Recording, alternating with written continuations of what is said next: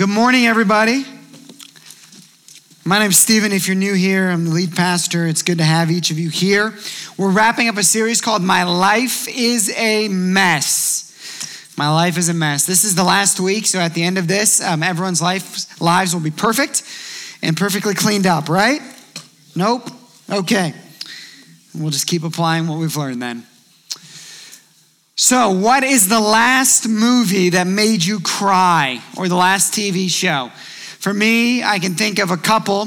There was the first episode of Parenthood. You're watching it. There's this scene where one of the dads says to his dad, "There's something wrong with my son." And that line just like hit me. I'm sitting there watching Netflix by myself. Tears are filling my eyes. So whether it's Parenthood or Toy Story 3, right? Two, for me, I can think of at least 2 episodes of How I Met Your Mother. Okay, a couple tears coming in there. Twilight, all right? A couple of the other popular ones. Whatever it might be for you. Our emotions are strong. Sadness, sorrow, joy, happiness, fear, anger. We could go through the list, and depending on who you ask or what study you look at, there's different amounts of emotions, or people try to classify all of the emotions, like there's only 4, or there's 8, or there's 16 if you combine it this way. Lots of people have different things to say about our emotions. In the church, oftentimes emotions are something that we just try to downplay. We say, well, we don't respond emotionally. Some of you grew up in an environment where if somebody just went to church and that was their perspective of God, then you would say God is not emotional because you watched people in church week after week. Music would happen, they'd stay standing. Worship would happen, or preaching, they'd stay standing. Right? We call them Presbyterians, right? And then just no emotion. Others of you grew up in a culture or a church context where you would come in and people would say, "Oh, that's just emotionalism." I mean, everything was emotion, and every sermon ended with a "woo," and you were walking out on an emotional high, right? And that's how you knew it was church. Because you left out feeling emotional, happy, glad, or so the preacher ended like that, or the song ended like that. So that you would have that emotional feeling. And other people look in and say, "Oh, no, that's emotionalism. That's not Christianity." Which one's right? Which one's wrong? How do we see the right and the wrong in them? What does the scripture say about our emotions? Emotions are, in many ways, what makes us feel alive. The joy of the last class and it's summer break, right? The excitement of the new business deal or the new plan or the pending vacation. The sorrow of loss. I mean, these moments, it's what we know. It's how we know we're human. Some of us, our emotions are a mess because we're not even in touch with them anymore. Instead of expressing them, we learn to suppress them. Others of us, our emotions are a mess because they literally dictate everything. And we feel something and we respond. Sometimes in the good, sometimes in the bad. Of course, modern psychology, modern thought has much to say about our emotions. And in many ways in the church, what we've done is we've just taken the entire concept of emotion, given it to secularists and say, "Hey, you handle this."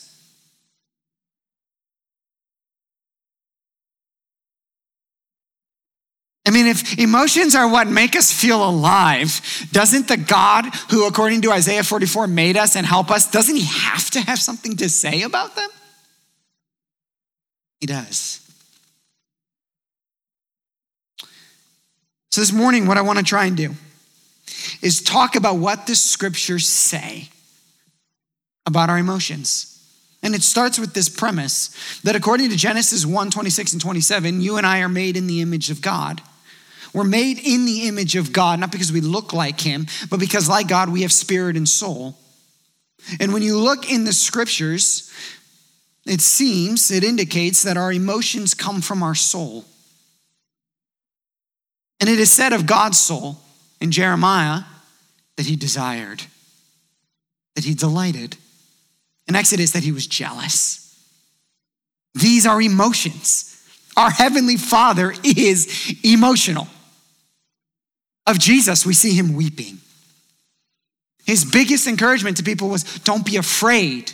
Don't let that emotion of fear drive you. He was called a man of sorrows and emotion. We have the Holy Spirit, who in Ephesians 4, it said knew deep pain.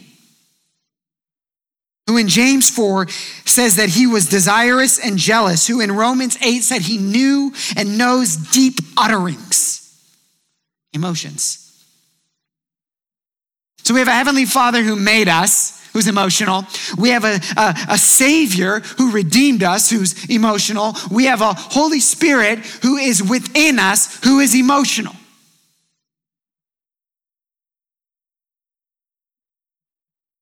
We are emotional beings. And the God of creation who made you and knows you has much to say about our emotions.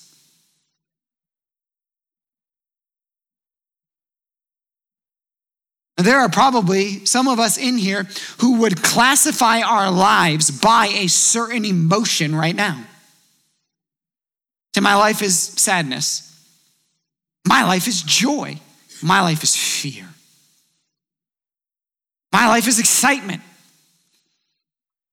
I mean, certain emotions that in certain seasons and certain times, they're like all that we know. I preached on thoughts 2 weeks ago. And here's one of the things we all know about thoughts, that when you're thinking something, typically over time, what we can do is we can do what? We can train ourselves to just not think about it anymore. We're pretty good at that. I mean, it might take a little while, but eventually when our mind goes to a certain thought, we say, I don't think about that anymore. I'm going to think about this. But what do we know is true of our emotions? Oh, it's so much harder to say, I'm just not going to feel that anymore. In fact, it almost works the opposite. The more we say, don't feel this, it's like the more we feel it. Particularly those emotions of sadness or hurt or loss or anger. Sometimes we hear petty remarks on what to do with it. Well, just don't let it dictate you. Do you think I like this?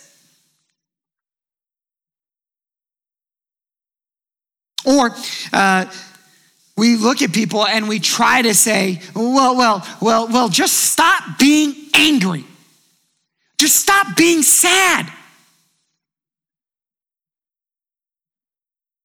And then it doesn't work either. So what do we do knowing that we're made emotional, that we have a God who is emotional? How does the gospel inform our perspective on our emotions? We're going to look at a passage of scripture right at the beginning because God deals with this idea of emotions right at the beginning, like really early in. Genesis chapter 4. We're going to see here a story of a type, Cain. Cain is the first man born of the womb. Adam and Eve were formed by God. Cain is the first one who's born like the rest of us. And we're going to see what happens in his relationship with his brother. In fact, you could say that what we're seeing here is the first human-on-human sin. And you know what it's driven by? Emotion. How many sins have occurred since then, driven by the exact same thing? You're going to see here that emotion leads, this unchecked emotion will eventually manifest itself in the physical, which will result in a sin that will produce death. And oftentimes, that's exactly what emotions do. They manifest themselves in the physical. They end up resulting in sin, and eventually they produce death. And we're going to see what God does here. And I actually think that what the first few verses that we see here were God warning Cain, and he missed it. He missed it. The Lord said to Cain, why are you angry? Cain, why are you feeling this emotion? If you're familiar with scripture, you might also be familiar with another verse that uses the word anger. It says, in your anger, do not sin. Or said another way, in your emotion, do not sin. Emotions are not inherently sinful or unsinful. They're amoral. Now, emotions oftentimes produce or manifest themselves in the physical, which ends up resulting in sin, but they themselves are not. Anger, the emotion of anger is not a sin. The emotion of sadness is not a sin. The emotion of despair, of sorrow, of embarrassment, whatever it might be. But oftentimes, they then manifest themselves in the physical. And God notices this right away. By the way, this should also teach us when he looks at Cain and says, why are you angry? That God is intimately connected to your emotional state. He knows your emotions. And he's concerned with them. He cares about them. Why are you fill in the blank of that emotion? This is God asking. Why are you sad, sorrowful, joyful? In this case, why are you angry? And why has your face fallen? It's now beginning to manifest itself in the physical. His emotion of anger has turned into a fallen face, a face that reflects anger. Some of you know this because when your spouse walks in, the question you ask them most frequently is, why are you angry? Or I don't know whose joke this is, but somebody says, are you happy? And they say, yes. And they say, tell your face.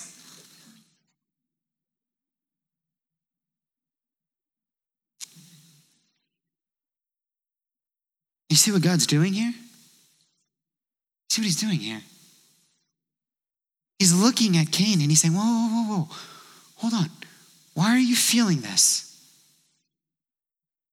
Now, why is it turning into this? He goes on, he says, if you do well, will you not be accepted? I'll teach on this later. And if you do not do well, sin is crouching at the door. Its desire is for you, but you must rule over it. But you must rule over it. Now listen, this is an important biblical concept that we have to understand. And that's this, that our emotions are not an excuse to sin. That is the overwhelming story of Scripture. It's it's all through the Psalms, and it's all through the Scripture. Our emotions, they are not an excuse to sin. Now, we often use them as an excuse to sin. We use them as an excuse to disobey. I mean, this is everything from the teenagers who are in love and right, and they disobey God's standard on sexuality. It doesn't just have to be teenagers, but right. But this is what we see, and they say, "Well, we were in love." To the lashing out of anger, or the responding in a way because you're embarrassed or threatened or afraid. One author that I read this week said, emotions are the measure of our pleasure. In other words, our emotions, what they often do is they reveal to us what we worship. Said another way, if the most excited you get is when you land the deal, or when you get the bonus, or when you get the raise, then it reveals something that you're worshiping underneath. On the flip side, if the saddest you get is when the market goes down, it's revealing something. Oh, and we could apply this so many other places. The emotions oftentimes reveal, they're these little guidelines, but also I think there's something that God has given us to evaluate. To do exactly what God is doing here, to stop and go, wait, hold on. Why? Why? Cain, why are you angry? Friend, why are you sad? Why are you hurt? Why are you sorrowful? Why are you embarrassed? Why are you this? And why is it not manifesting itself in the physical? I mean, this was just yesterday. I wanted to take Reagan on a walk. Okay, to take Reagan on a walk, I need two things, right? Well, three things. Reagan, and then the stroller and the chair, right? And two of those three things were missing. I didn't know where my baby was. The stroller and the chair were missing. Lindsay had gone to get coffee with some friends, and so she had taken those with her. And I went outside in the car to get the stroller and the chair, and they were not there, and I was angry. This is yesterday morning, right? I preach so I don't become a monster. Okay, and so I'm angry. And I walked in to the house, and I will tell you this, the thoughts and language that I was thinking and wanted to say, let's just say they weren't godly, okay? And I literally said to myself, well, now I'm just gonna have to go over my sermon on emotions and them not leading to sin. And so I stopped and repented and thought, my goodness, how quickly our emotions can lead to that. How quickly. And I sat there and I said, why am I angry?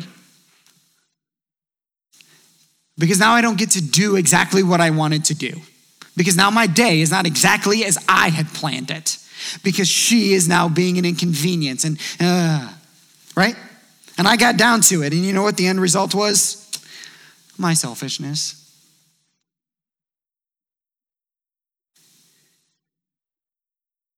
See, emotions are not an excuse to sin. But like David teaches us in Psalm 42:5, why are you downcast, O my soul? And why are you in turmoil within me? Our emotions are not an excuse to sin, but what they are is a great motivator to stop and to practice the art of heart excavation. Oh, and this is a hard work. This is a very hard work. To stop and to dig down and to really ask the question, why am I feeling this? David does it. I think Jesus did it. I think God's doing it here with Cain. In fact, I would say this, that most of the people that we admire in the scriptures were really good at stopping and digging down and asking themselves these questions. Are you? Are you? Why am I hurt? If you do well, he says, will you not be accepted? God was getting at the motive there. He was saying to Cain, by the way, Cain, I do know why you're angry because I know your emotions and I know your motives. Are you willing to dig down and to reveal them to me? If you do well, will you not be accepted? He's saying, Cain, you're angry because you're being rejected. You're being rejected because you were disobedient. If you do not do well, sin is crouching at the door. Its desire is for you, but you must rule over it. We must arrive at a place where our emotions no longer dictate or manifest themselves into sin. How do we do this? I do think the first step is we do learn this art of heart excavation. This is the hard work of the gospel. The very hard work. The very hard work of laying out our hearts before God and saying, why, God, and how does this change?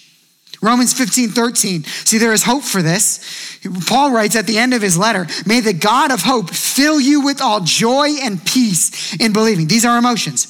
So that by the power of the Holy Spirit, you may abound in hope. You may abound in the emotion of hope. Paul is praying at the end. He's saying, may you understand God the Father, and may you be filled with the Holy Spirit in such a way, may you employ the power of your Holy Spirit, that it actually results in a changed emotion. That it's different. That you actually feel differently because of this presence.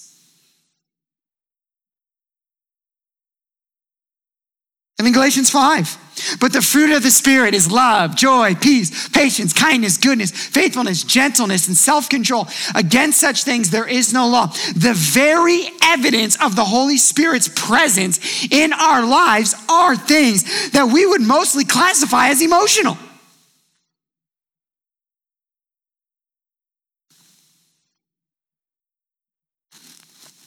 It means in our quest to take our emotions out of the mess, we learn this beautiful art of heart excavation, which is the process of sanctification.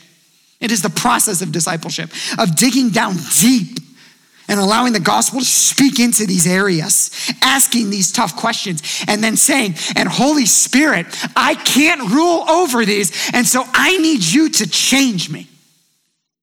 In fact, I even need you to change the way I feel.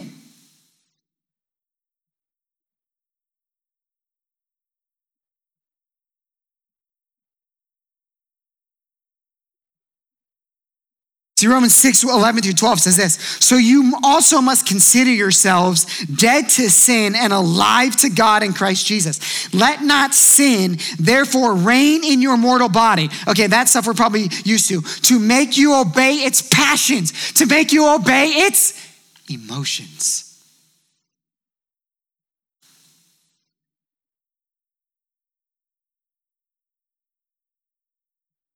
I think what the scripture is saying, is Paul is saying, is this, that there is a way where the gospel breaks in, gets deep enough, and then from the bottom begins to change the way we feel.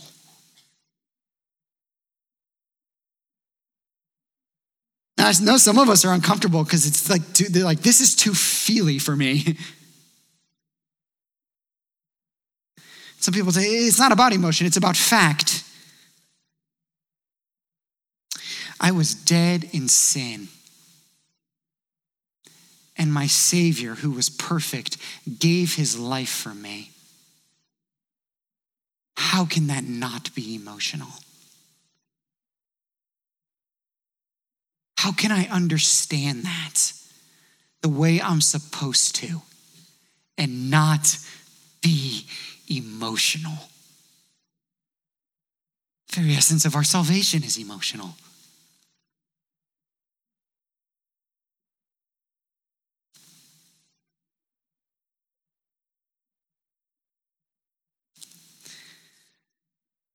I have a journal that I use probably during the most up to date, the worst season of my life.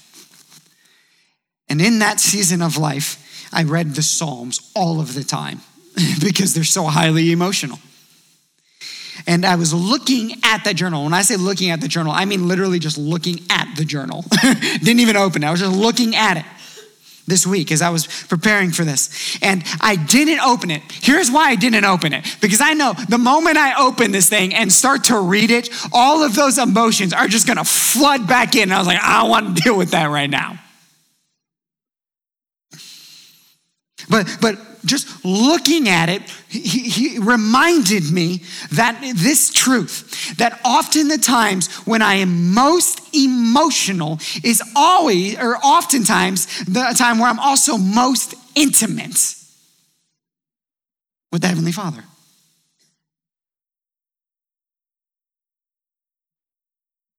And I do think that there is probably a portion of us who our emotions are a mess because we have forgotten they exist. And in the same way we feel disconnected from God, we have also set our emotions aside.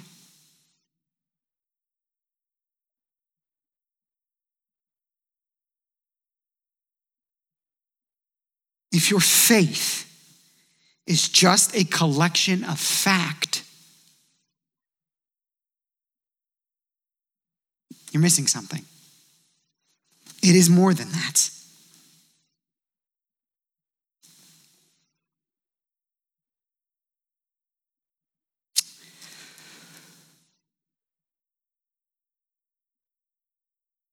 What did Cain need? What did Cain need?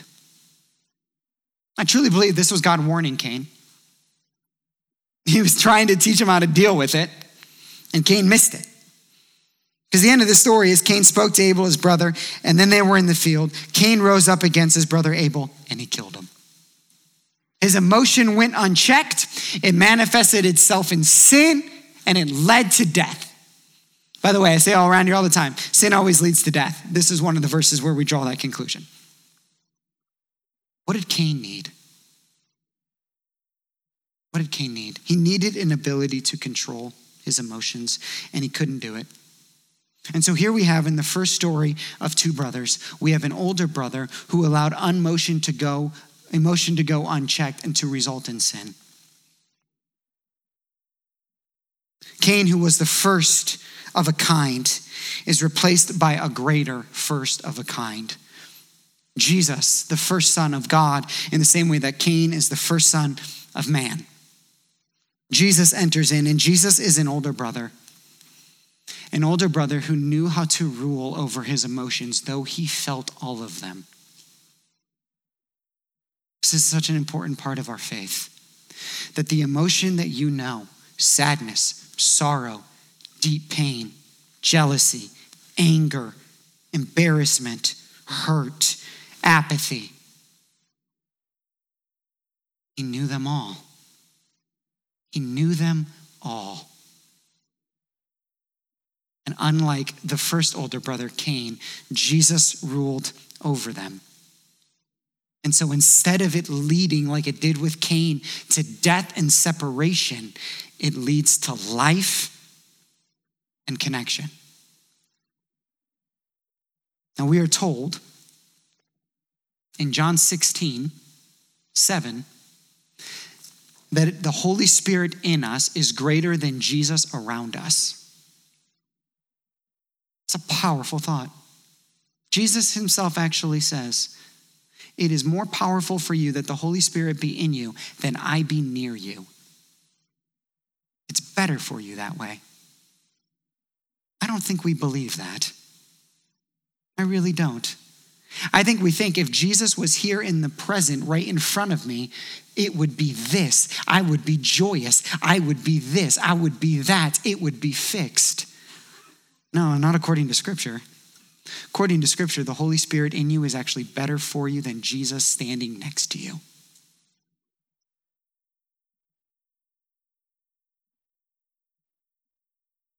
And I think that deeply means and matters when it comes to your emotions.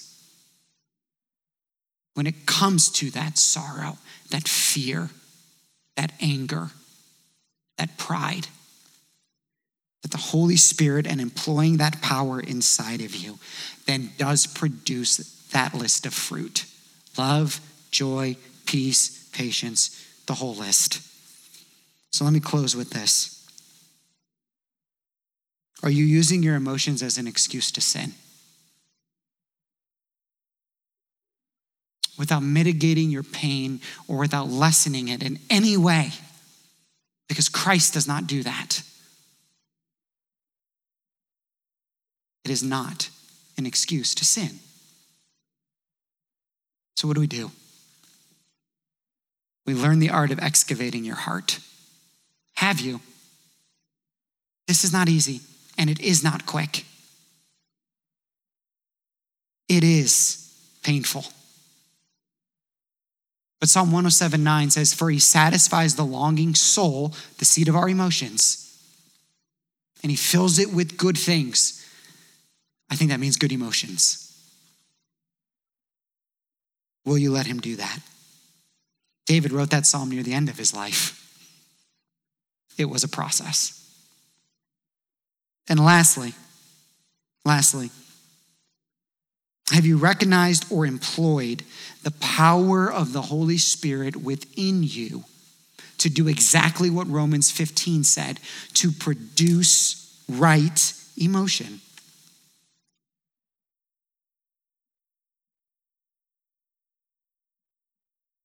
I would suggest or submit, we often don't talk about this in church because it's hard to do.